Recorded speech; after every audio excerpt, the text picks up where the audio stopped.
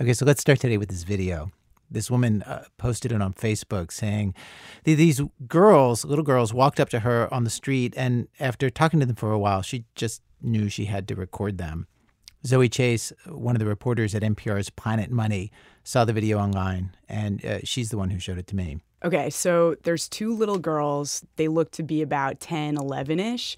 They're in a parking lot, and the video opens. You don't see anybody, and then they run into the video, and they're right up in your face. And they are super cute. Excuse me, ma'am. Hi, how are you? I'm fine. How are you? I'm fine, too. My name is Asia Newson. The name of my company is called Super Business Girl. Our mission is to recognize the true potential in every child and to develop intrinsic security that makes optimum use of their individualized talent. Yeah. Pause it for a second. So the girl who's talking right now, she's wearing big black glasses, but do they have lenses in them? Those are not real glasses. That's just part of her thing. And she has this little gap between her teeth that she puts right up into the camera and grins at it. Yeah. So let me break it down on a mentally biological basis. This awesome trainee right here is learning how to become an entrepreneur, how to make their own money, and buy the things that they really need in their life. Okay, so here she's gesturing at the other girl, the trainee.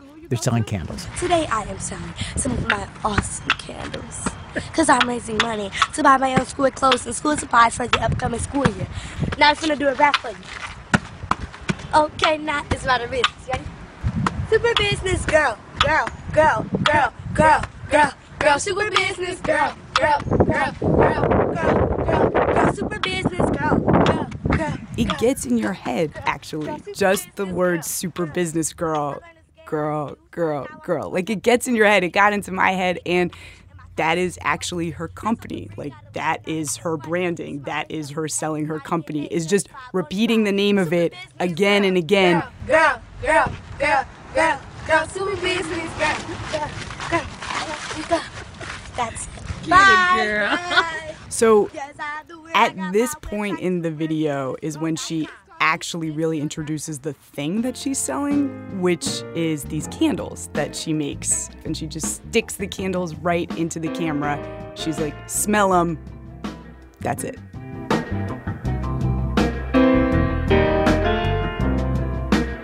So when Zoe saw this video, she watched it over and over, totally charmed by this kid. But also, as a business reporter, she had all kinds of questions. Like, who is she? Was this real? Is this like a one-off? Does she do this all the time? What is Super Business Girl? Like, is that a thing? So Zoe tracked her down. Her name is Asia Newson. She's 11. Super Business Girl is a thing. It's a website that sells candles. Asia lives in West Detroit, but she happened to be coming to New York City to see her family that weekend, the one that Zoe called. And that also happens to be where Zoe lives. And I asked Zoe to play me the tape of their encounter because our program today is all about business and the kinds of people who decide to go into business and the kinds of people who succeed in business. So we meet up on 125th Street in Harlem, and basically as soon as we meet, she's with her dad, she's with her mom, she's with her cousin, and they just book it across the street to this deli. We're going to get our products. I'm selling my lollipops and I'm also selling my candles. But first, I'm getting my lollipops. Now, Asia usually sells candles back home in Detroit, but candles are heavy and hard to carry. So today in New York, they're going to sell lollipops. She buys them for 25 cents per blow pop and sells them for $1. It just makes sense to me. I won't have to spend so much on something, and I can sell it for more, making 300% profit. 300% profit. So that's her business model. And she is so full of confidence that she basically walks right out of the deli, turns to the group of guys that are just kind of hanging out outside on the street corner, and makes the pitch to them. Excuse me, gentlemen. Hello, my name is Asia Newson. I'm known as Detroit's youngest entrepreneur, and the name of my company is called Super Business Girl. Today I'm selling lollipops because I'm raising money to buy my own school clothes. Now, of course, anybody who lives in a big city has been approached by kids, selling candy, asking for a couple bucks for it, saying it goes to their education or whatever. And Zoe's been approached, and all these guys have probably been approached. Zoe says this just feels different. The way that Asia sells it is way less a sort of charity move than this kind of opportunity. Like, here I am very special. You should pay attention to me. I am giving you a chance to invest in my future. And, you can hear on the tapes, people are charmed. As Asia works her way down the street, going into crowded barbershops and hair salons, they are happy to give to her. Because you'll make a difference in my life. Thank you for listening to my presentation. That was beautiful. How much? Well, I'm only asking for $1 investment because you'll make a strong impact to my education. I will? Yeah. You're beautiful. She's a sweetheart. Oh, well, thank you for the lollipop. Thank you. I hope you have an awesome day. And I hope you have a blessed one as well, sweetie. I'm loving you. Why'd you buy it? Why did I buy it? To support her. Why? It's a good cause. It's just very outspoken, very outgoing, good personality.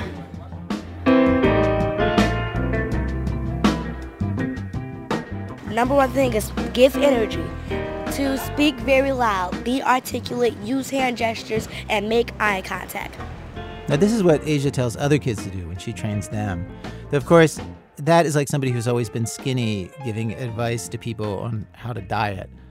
This stuff just comes easily to her. It is a hard thing to teach. I saw her try to make her cousin do this pitch who was with her, and he just couldn't handle it. What happened when her cousin tried?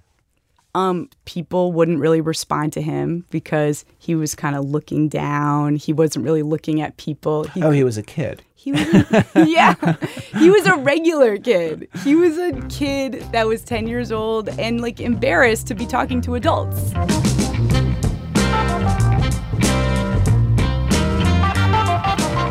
At this point, Asia has an office in a business incubator place in Detroit. She gets mentorship there. She gets classes. This, by the way, is an adult business incubator where she is the only kid. Everybody else is grown up. Her dad is a salesman, and he's very involved in what Asia does, which Zoe says can be a little unsettling to watch, seeing an adult stage parent their kid this way. Though she says that Asia is so clearly into what she is doing, it really does not feel bad to watch it. It's like watching a stage parent whose kid totally loves being on stage. And for Zoe, as a business reporter, what was interesting about Asia was her instinctive comprehension of a basic business principle, a principle that some adults don't always seem to grasp. She has this kind of sophisticated understanding, it seems like, that people are just excited to invest in other people. Like, it has really nothing to do with what Asia's selling. You know, Asia's selling blow pops that nobody wants. It's so obvious that she knows that she's just selling Asia. And this is not something that all people that are making pitches to investors or customers or whatever get. Like, a lot of people are kind of nerds, and they're like, this is my product, this is my platform, I built this app or whatever it is, and I want people to... Right, they think the thing will speak on its merits. They have a great product. Yeah, or that the idea is so special, but they don't realize that people connect to other people. But Asia knows this. Do you think that you're selling more like you're selling, you know... of myself and my services than my product? Yeah, I do. Or was that not what you're finna say? People ask me that question all the time. Yeah, that's what I was going to ask. I wasn't even there yet with my question. I was trying to tease this thing out of her the way you do, especially if it's a little kid. But she already knows. She already knows what she is. I was a cute girl who knew about business and who liked what I did. So you know that you're cute? Yeah. And how do you use the being cute in your business? I just act like me. I'm a little girl running my own business. That's the best advantage ever. But I'm 11 now, so as I'm getting older, it's kind of going away a little bit, which makes it a little harder for me to sell my candles and my suckers. Oh, no. She's getting older and she's losing it at 11? Yeah, she knows that she's not going to be cute forever. Wait. Did she make more money when she was littler? Yeah, she remembers being 5 and making a sales pitch, and people were more excited to give her money the littler she was. Luckily, as she ages, she also has charisma, mentors, and plans, big plans. And today on our radio show, it's not the product, it is the person. We have stories of adults who do not always seem to understand that idea as well as this 11-year-old girl does. And also of adults who do understand that they're the product and they are struggling to live up to the job of being the product. Just think for a second, how does it make you feel when you know you are the product and the world is deciding not to buy? From WBEZ Chicago, it's This American Life. I'm Ira Glass. Stay with us.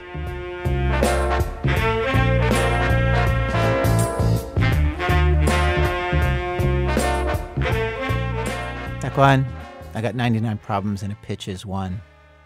So here's a thought that's led a lot of people into a lot of trouble. The thought, I can do that. I can land that skateboard trick. I can start my own band. I think I want to open a bookstore. You know, I've always loved books. I could own a bookstore. There's just that moment when you go from observer to doer. Can be very, very treacherous. Well, This American Life producer Alex Blumberg is in the middle of this moment right now, an extreme version of this moment. For several years now, Alex has been running Planet Money. That's the podcast about economics and business that Zoe Chase works for, who you heard just a minute ago. Recently, Alex quit that gig at Planet Money. He stopped reporting on other people's businesses, and he decided to start his own business instead. And he started recording the process of making a new business with his audio gear, because although he really doesn't know much about running a business, he knows a lot about recording conversations, and he felt like he needed something to feel good about. He has this true account of one man's journey from man to businessman. One of the great things about reporting on yourself, all the access you get. As a business reporter, reporting on myself as a businessman, I would be privy to all this behind-the-scenes stuff that most business people never ever talk to reporters about.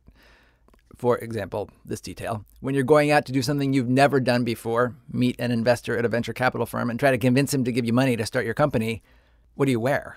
Suit and tie? Tech, golf shirt, casual? I was on my way out the door and my wife Nazneen stopped me and told me to change my shoes. They're fine. There'd be a higher chance that he's going to give you money if you're not wearing running shoes. Don't you think that's true? These are the only shoes that I can wear that my feet don't hurt.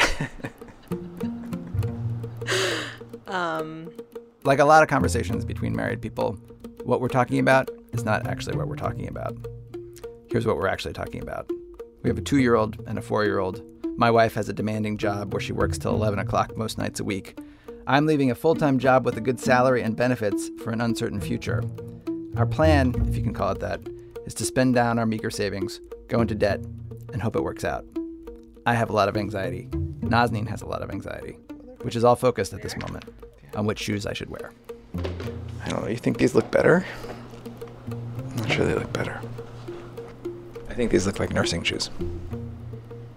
Why did you buy them? To play tennis in. Oh, they're like actual tennis shoes. Yes. Oh, okay. Then, yeah, wear the other ones.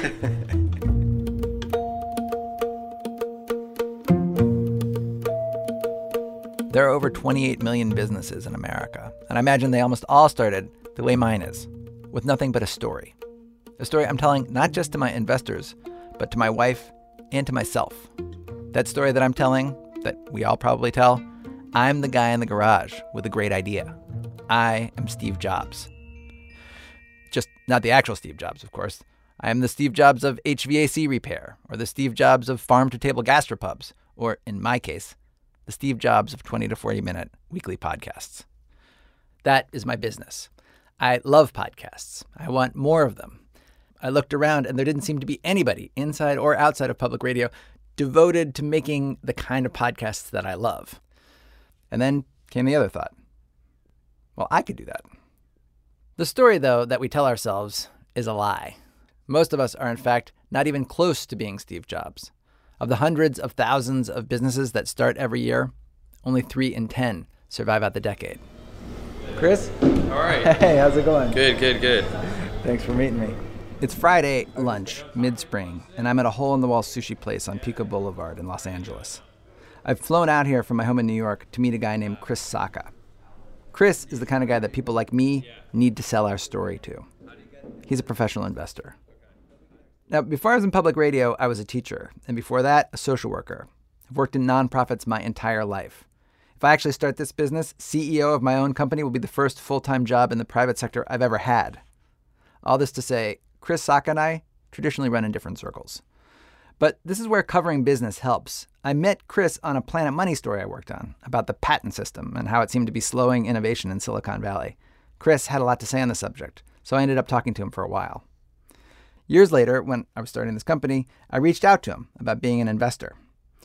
Honestly, he was one of the only people I knew who did this for a living, invested in stuff. And he remembered me. Turns out he's a fan of This American Life.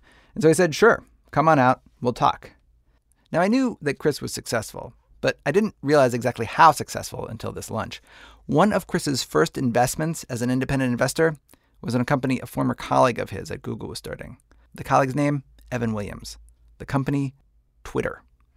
Evan showed Chris an early prototype of the idea. It was compelling and a little bit addictive and released dopamine every time your phone buzzed with a new tweet. And it played on a little bit of narcissism and exhibitionism and exploration. All these things were happening that were pretty exciting. And so when Ev gave me the chance to invest in that company, I found it irresistible. He wrote a check for $25,000, which he probably had no business doing. He had a little money, sure, but $25,000 was still a lot of cash to him. Unlike the majority of investors in Silicon Valley, who Chris says can break off a check for $25,000 like it's nothing. He really needed his bet to pay off. So he just started showing up at the headquarters of Twitter, trying to help out however he could. To say that this gamble paid off is an understatement. Chris Sacca wouldn't say exactly how much he personally owns of Twitter, but at the time of Twitter's IPO, his venture fund was the single largest shareholder in the company, with a stake of roughly 15%. For Chris, what started as a single $25,000 investment is now a stake worth hundreds of millions of dollars.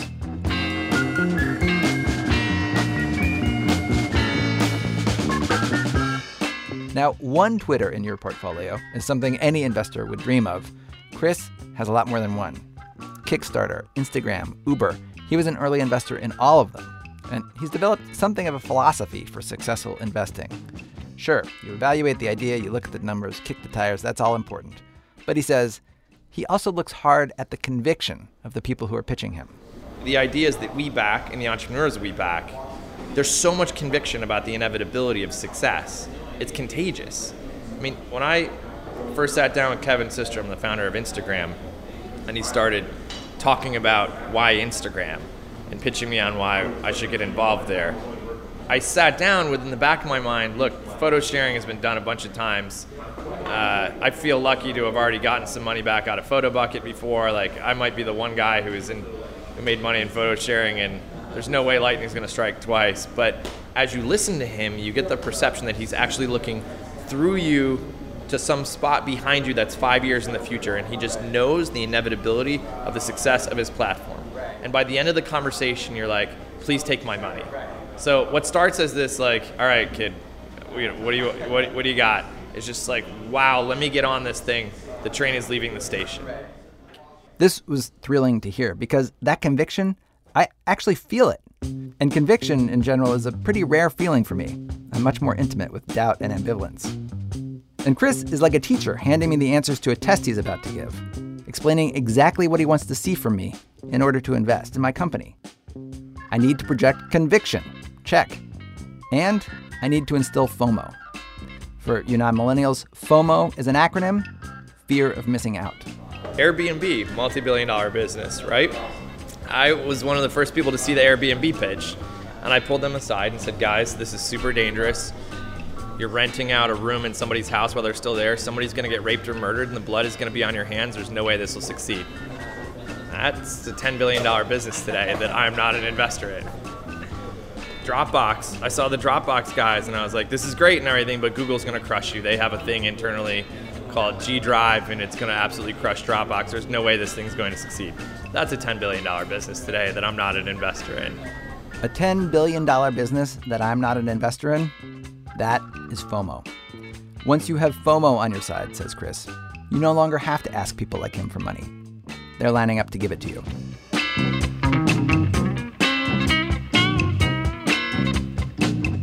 So I traveled out to see Chris Sacca with what's called a pitch deck, which is basically a PowerPoint on a laptop telling the story of what my company is going to do and how it's going to make money.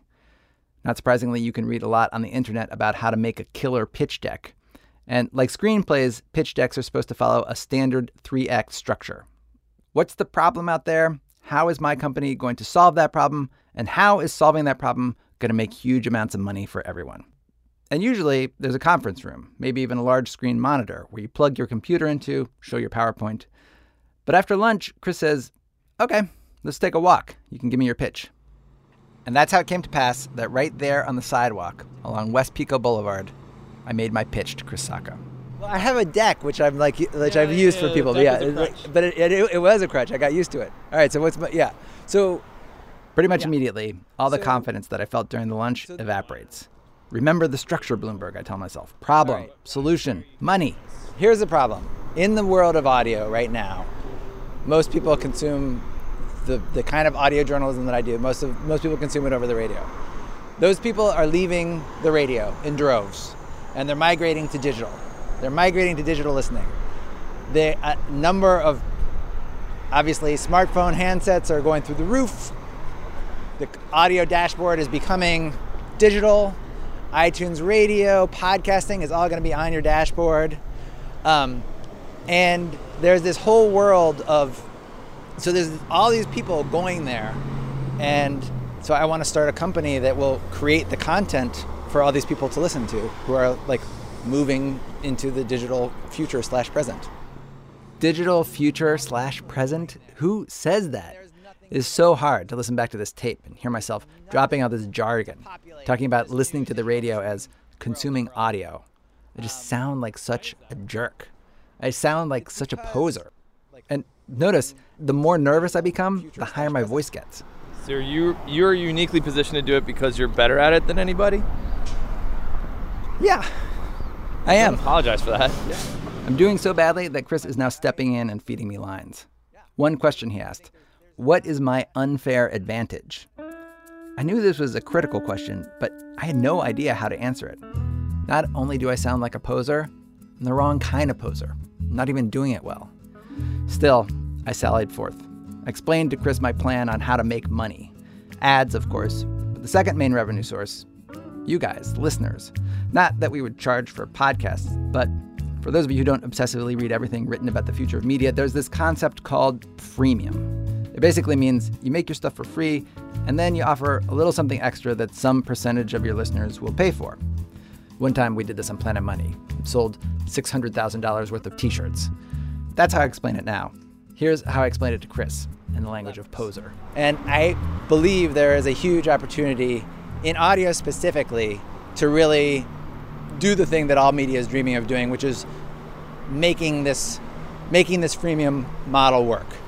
As I watched Chris Sacca's face cycle from bored to confused to annoyed, I realized, despite being given the answers to this test ahead of time, I'm still somehow failing.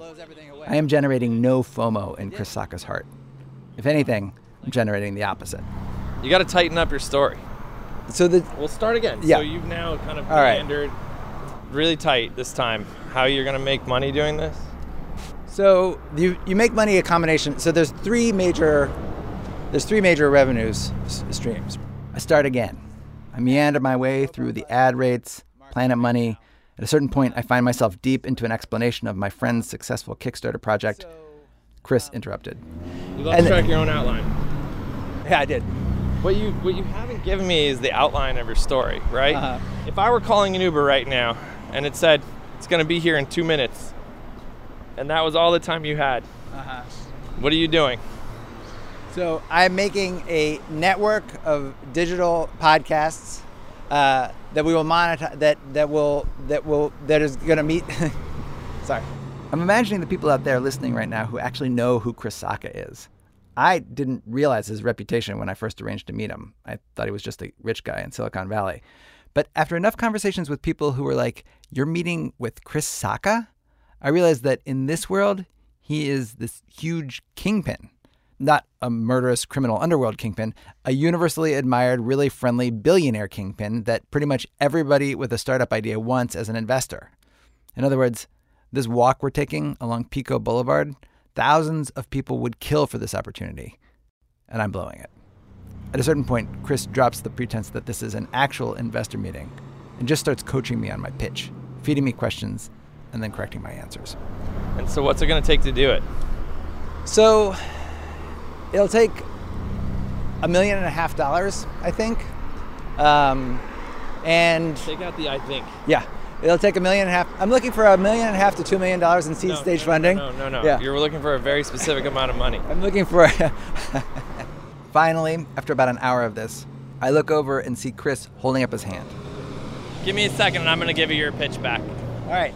But let me write down And then, things quick. right there, not far from the freeway overpass near Pico and Bundy, he steps into the role of me, starts giving the pitch I should be giving. Hey, look, can I get 2 minutes from you? So here's the thing. You probably know me, producer of This American Life. I'm doing it for 15 years. You know it's the most successful radio show, top of the podcast, and iTunes, etc. So here's the thing. I realize there's a hunger for this kind of content out there. There's none of this. It's just a bunch of jerk podcasts. Nothing's out there. Advertisers are dying for it. Users are dying for it. And if you look at the macro environment, we're seeing more and more podcast integrations into cars. People want this content. It's a whole new button in the latest version of iOS. So here's the thing. Nobody else can make this. I know how to make it better than anybody else in the world. And so I've already identified a few key areas where I know there's hunger for the podcast. You got the subject matter. We're going to launch this. I know there's advertisers who want to get involved with it. But here's the unfair advantage I have. Because of what I've done in my past careers with This American Life and with Planet Money, people are actually willing to just straight up pay for this stuff. And I'm not just talking about traditional subscriptions. I'm talking, we did this t-shirt experiment at Planet Money where we got $600,000 come in, where people actually gave us money to buy a t-shirt with our logo on it as part of the content. It was integrated directly, and I know we can replicate that across these other platforms. So here's what we're doing. We're putting together $1.5 million that's going to buy us 3-4 guys who are going to launch these 3 podcasts in the next 12 months. We think very easily we could get to 300,000-400,000 net subscribers across the whole thing. With CPMs where they are in this market right now, I know on advertising alone we could get to break even, but as we do more of this integration, we get people texting in to donate to this stuff, buying some of this product, doing some of these integrated episodes. I know that we're going to have on our hands here something that will ultimately scale to be a network of 12, 15 podcasts. The audience is there. They want it. Nobody else can do it like we can. Are you in? That was amazing. That's your story, right? That is great. Holy I thought I was a storyteller. I feel bad about my job. So that was good. So good that I'm thinking, oh, if he pitched my idea that well, he must be into it, right? He's going to invest. But then he goes on. I could come at it from the other side. Yeah. Media is very, very hard, as you know. This content's really hard to consume. It's longer form. You're counting on people spending that kind of dedicated time. I mean, you're fighting an overall trend of attention, and every other format is going to shorter and shorter content pieces. And so you're actually swimming upstream with that stuff. You have a lot of platform risk because you're depending upon Apple and Google to distribute your content. The kind of stuff you're doing with Planet Money is exciting, but it's all under the veil of being a nonprofit. People feel a moral obligation to contribute to those kinds of things. You come outside from under the public radio veil and you have to worry about whether people are going to be a little bit jaded and feel like they don't necessarily need to donate to a for-profit company to make for-profit content for guys who are doing this for equity and hoping to get rich. You know, frankly, you think you might actually be uniquely qualified to do this, but we started to see more and more news podcasts make their way up there. Some stuff from Khan Academy is moving up the ladder right now. So ultimately, you're not going to be the only guys in here, and it's going to be pretty competitive. Audio is kind of a niche market, and so I don't know. I don't know if this is a fit for us. At this point, I have no idea what to think. I'm drained, my pits are drenched, and Chris Sacca has just given me 2 completely convincing cases in favor of and against investing in my business. Whatever shred of conviction I had about this process at the beginning is gone. I also learned something about how investors like Chris see the companies they might invest in. I came out here thinking I could build a nice, profitable business, but Chris isn't looking for profitable. He's looking for Twitter, something huge. Or if not Twitter, then at least a company he could sell to Twitter or some other big company. He asked me this question: what would the exit be? And by that he means, what large company will buy your company in 3 to 5 years so investors like me can get our money back at 10 to 100 times the amount we put in? I hadn't really thought about that question. I don't know if I want anyone to buy me. This experience with Chris makes me realize the simple vision I have, it's not a vision people like him are looking to invest in. This was my big chance. A huge Silicon Valley investor with enough money to snap his fingers and get me started on my new life. And I'd blown it. My failure, it seemed clear, had nothing to do with my shoes.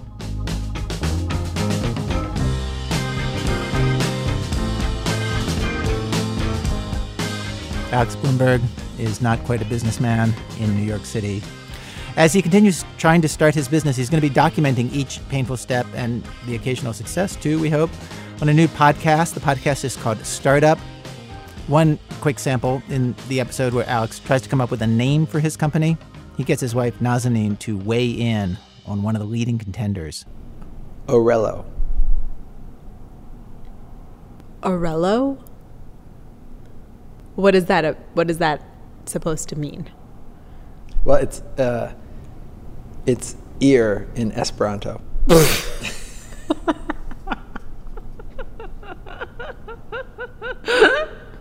Oh my God.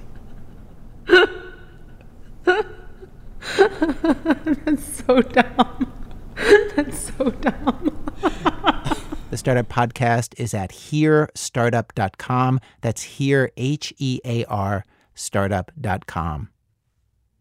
Coming up, Mike Birbiglia and why anyone starting a business lives low to the ground. That's in a minute from Chicago Public Radio when our program continues. It's This American Life. I'm Ira Glass. Each week on the program, of course, we choose a theme, bring you different kinds of stories on that theme. Today's show, it's the person, not the product. We have stories of businesses in their very early stages and the people trying to start them, and what happens when you know the most important thing you need to do is to win over people, make friends, influence people, and you also know you are not doing it.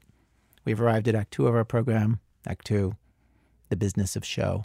Being a comedian, I have to say, is it's a little bit like starting a business where no one wants that business to exist. Really, like no one, not your family or your friends or the audience. And in so many ways, they're right. They are right, of course, because you are bad. That is comedian Mike Birbiglia. And he says, at first, you just do not know what you're doing. And he says that the normal laws of supply and demand, they apply to the comedy business. And so at first, there is no demand for you and your services. He tells this story from his early days, trying to start the business of his own comedy career out of nothing with nobody believing in him.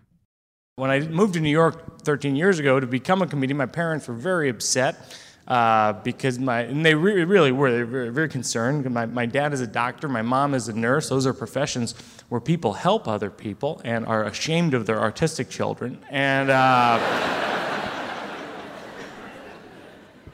but my parents were so worried when I moved to New York. And in fairness, I mean, I was really struggling. I was broke. I was living on an air mattress in Queens. I couldn't afford a dresser for my clothes. When you're broke, everything is low to the ground. You know, like you roll off your air mattress in the morning. You grab some pants from the floor. You cook noodles on a hot plate. One falls out of your mouth. You're like, it's not too far. You know,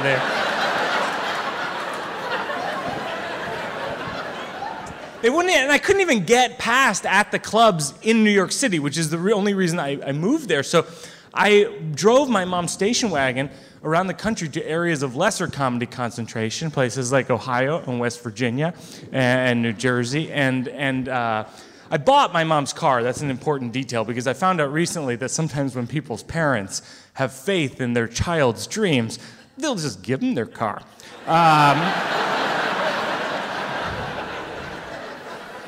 My mom upcharged me on the station wagon. She got the full Blue Book value for the vehicle.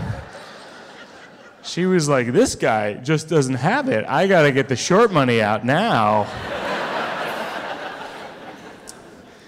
I remember this particularly low point for me when I was performing in a comedy club in New Jersey, and I was driving back down the ramp into the Lincoln Tunnel and towards my air mattress in Queens, and I was... and the cop just sort of waved me over. You realize when you're broke that cops will just pull you over if you have a crappy car to see what else you've got going wrong in your life. They'll just be like, you, come here, we're going to figure out what you've done. And the cop says license and registration. As I'm pulling out my license, I'm realizing that it is expired by 3 weeks. So he was right. And I had that moment where I'm thinking, wait, should I preface this conversation with this key piece of information, like, oh, you're not gonna like this, you know, like, same team, we both think I'm an idiot.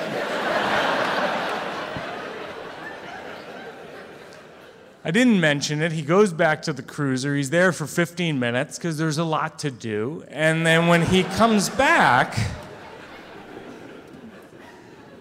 he's a little more stern. He says, did you know that your license is suspended? Yeah, see, I didn't know what suspended meant. I was very naive. Apparently I had an unpaid speeding ticket from high school, and my family moved. They don't forward registry mail. And so I said to him, and I quote, I said, yes, no, wait, what does suspended mean?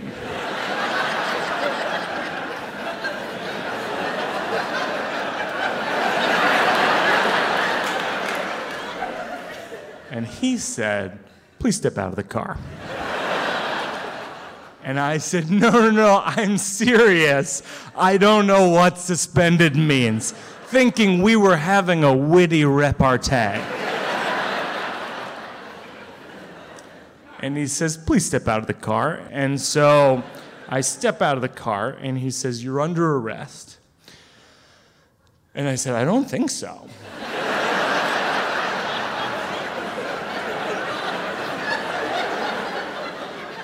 And he says, yes, I'm sure of it. And then he cuffs me up against the car and put me in the back of the cruiser. Here's what I didn't know about when you get arrested. This is a revelation. They don't have to take you to jail right away. So I'm in cuffs watching through the windshield as this guy is just hanging out with his cop buddies, having a great time, laughing, like, ha, the Mets, or whatever. Like, I arrested this guy for nothing, you know? And so I'm afraid, and then I'm sweaty, and then I'm itchy. I had an itch on my face, and I didn't have any extremities available to scratch the itch, and so I'm looking around like the character from No Country for Old Men, and I see a door handle, and I'm like, okay, I can work with this, and I reach my face over, and I'm scratching it against the door handle, but that just creates more itches on my face, on my shoulder, on my chin, and then I'm sort of writhing around in circles in the back of the cruiser, like a dog trying to shake his medical cone, and the cop looks back, he's like, we got a live one. What the hell are you doing? I'm like, will you scratch my face? Apparently they never do that. Turns out no one's even asked before, which is crazy to me.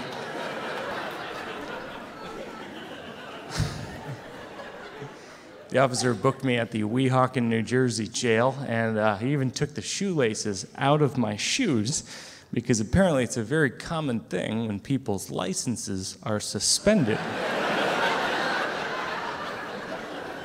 Is they hang themselves, and I don't like to joke about it. It's called suspension post-suspension. All too common, underreported, and then he took a mugshot of me, and he knew he knew I performed at a comedy club that night, and so he took an extra one, and he put it in his pocket. And he goes, this is in case you ever get famous. Which I thought was nice. Because at least he's rooting for me. I mean, sure, he's arresting me now. But long term, this guy sees it.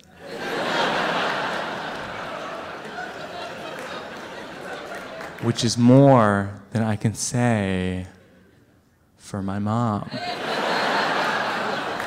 Thank you. Mike Birbiglia. His 100-city comedy tour includes the Chicago Theater and 2 cities in New Jersey.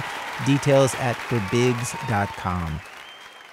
Driving on 9, you could be a shadow beneath the streetlight behind my home.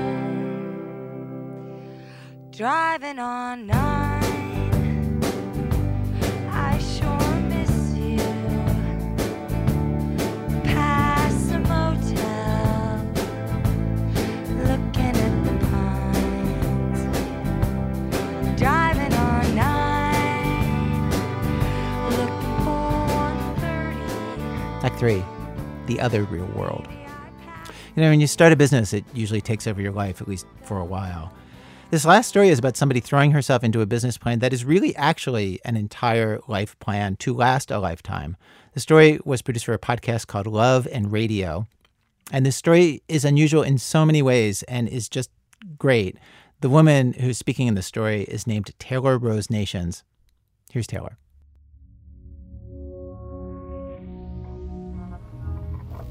When I was a nursing assistant, I took care of a lady who couldn't chew any food, bad teeth. She didn't want to go get pulled out. She was so old. She just was cool, would drink a juice the rest of her life. And her family decided that it would be better for her to get her teeth pulled and get dentures. She ended up getting her teeth pulled. And after that, she refused to eat and she ended up just dying. After somebody dies, we strip the bed, sanitize the room. It's this whole thing. And the next patient called me in and she asked me, did somebody just die in this bed? And I said, yeah, they did. And she said, I thought so because they just bit me. And I was just like, what are you talking about? And she said, yeah, they just bit me. And I reached back to where they bit me and I found this. And it was a tooth, like a full tooth with the roots. And I said, are you sure that's not your tooth? And she was like, I'm pretty sure I'd know if I lost a tooth.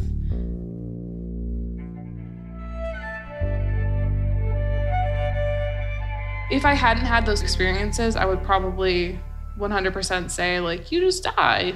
You just stop living. But who knows? I haven't died yet. I don't believe in an afterlife in a biblical sense or anything like that. I kind of think you probably just stop being.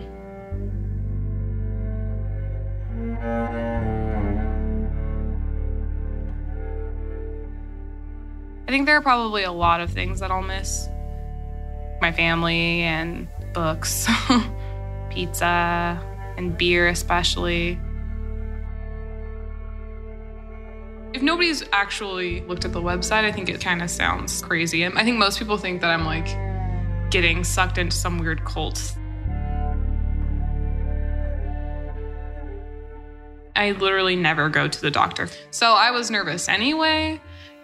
Having to make that appointment kind of made this a little bit more real of an experience.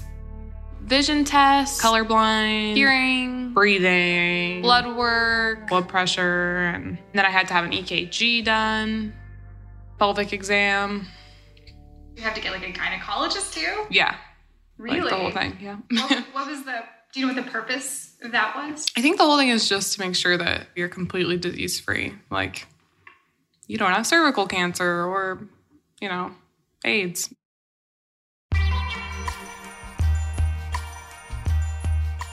I work as a chemist. It's basically my first job out of college, and I don't want to work there forever. My mixing station and where I do a lot of research and development is on the same bench as my computer. So I just stream The Bachelor and work on formulas. And then quickly pause it if anybody came in. Minimize. But don't tell me you love me. Don't tell me that. That to me is not a man. The Bachelor is a very silly show where a bunch of ladies try to date the same guy. The Bachelor might offer you the key to the fantasy suite. You can take it or you can pass. But I want to propose to you. Juan Pablo, who is the Bachelor now, the season I applied for. I'm 100% sure. Super cute. That I just don't want to let you go. I am in. I'm single. I got nothing going on. I'll be on The Bachelor. You get to go fly around the world and go on all these crazy dates. Go to the fantasy suite if you want to. Totally in. I like you a lot. A lot. So I kept joking that if my Bachelor application fell through, at least I'd have this to fall back on, which is kind of funny because my Bachelor application did fall through, and here I am.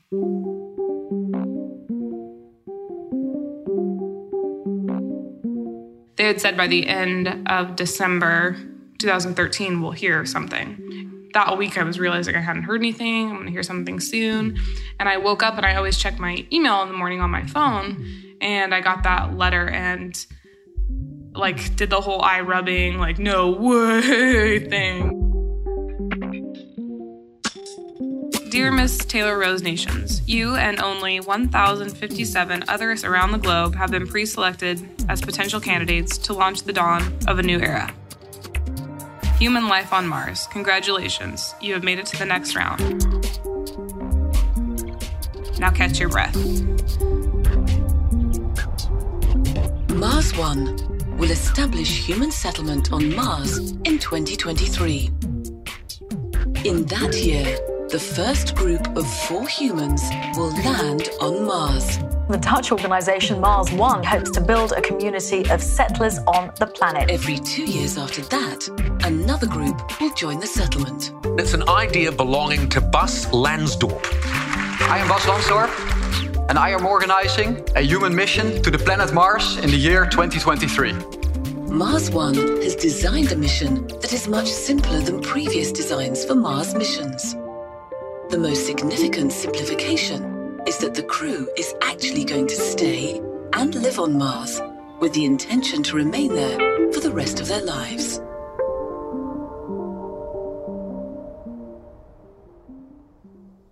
Jumped out of bed. My roommate was down the hall and I was knocking on her door, freaking out. I'm like, Megan, I'm going to Mars. She just said, that's awesome.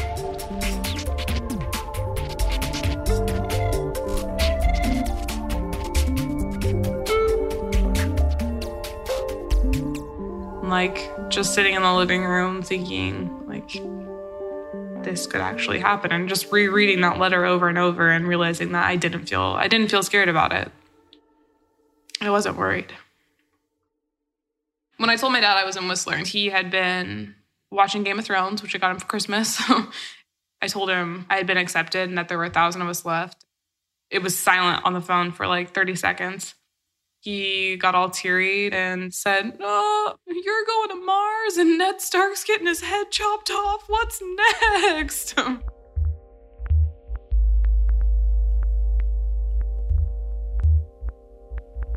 The one-way mission means we don't ever get to come home, but we're going to be setting up camp there.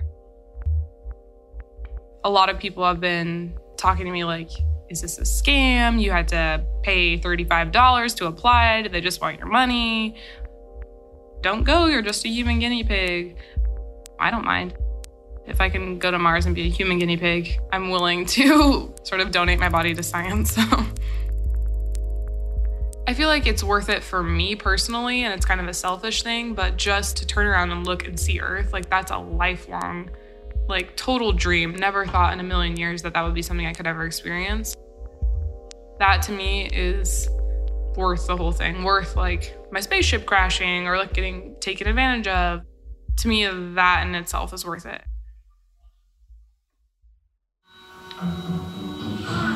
Oh, you know what? They did have a handicapped girl. They had a chick. Whoa. They have a pregnant one.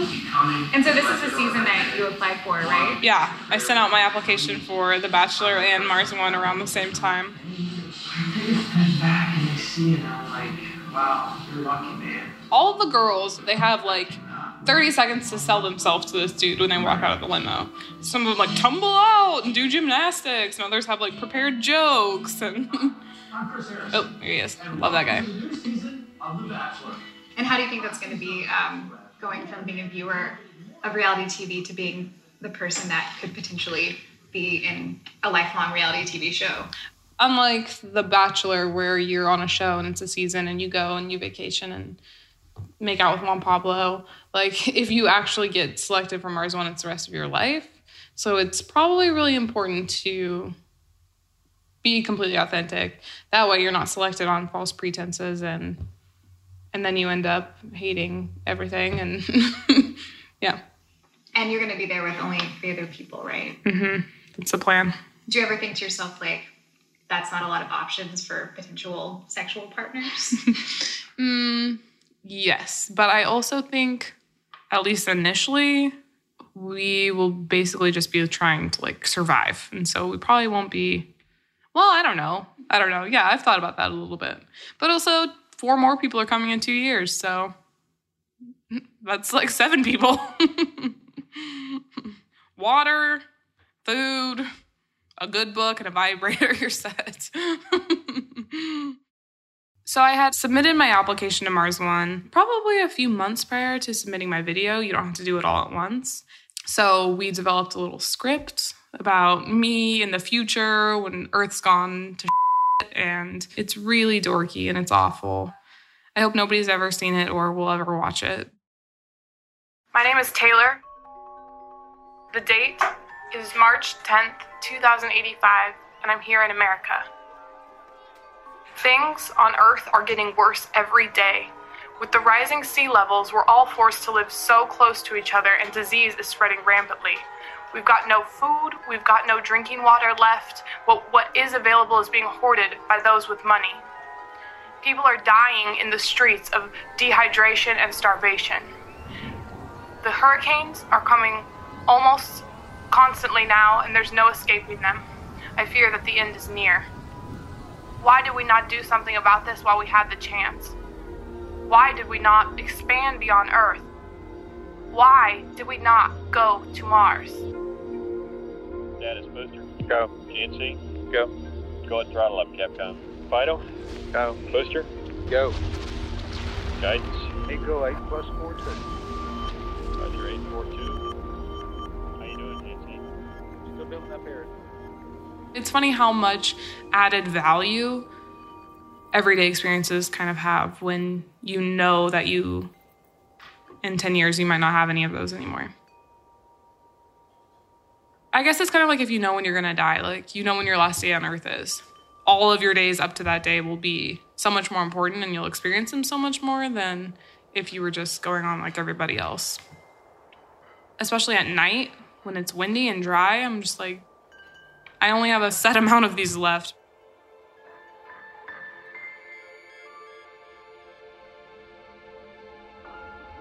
This is an extraordinary project. No taxpayers' money will be involved. We will finance this mission by creating the biggest media event ever around it. It's a Big Brother-style competition. This is going to be a media spectacle. Big Brother will pale in comparison. So everybody can watch as we progress. The astronauts are selected as they go into training and as they explore Mars. The whole world will be watching and experience this journey.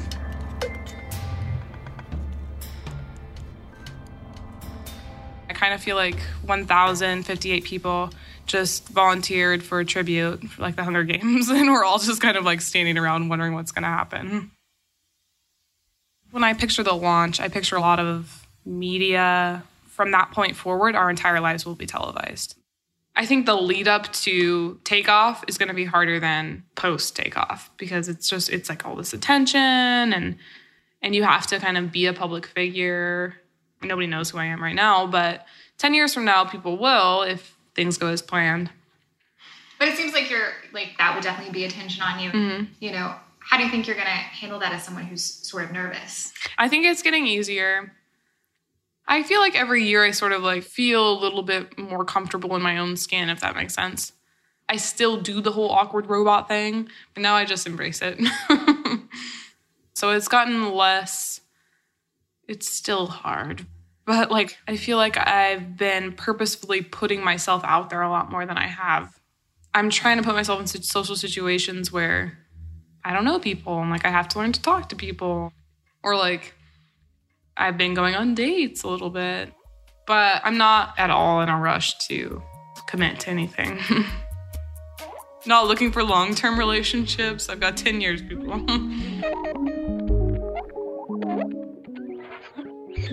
You know, I think about it a lot that I only have one life to live and I can choose to do whatever I want with it. So I can choose to stay in Olympia and hang out here and play roller derby and ride my motorcycle and live life that way. Or if I choose to go to medical school, that'll be another path. And so given the choice, I feel like it's kind of an easy decision. If you do get to that next round, it's for keeps. You know, you're not going to be able to leave the planet. What if you get there and it sucks? Yeah, that would suck. It probably will suck pretty, like, it will suck, I'm sure. But, like, you get to know that your life is about something bigger than just, like, paying your bills and living and dying and being boring.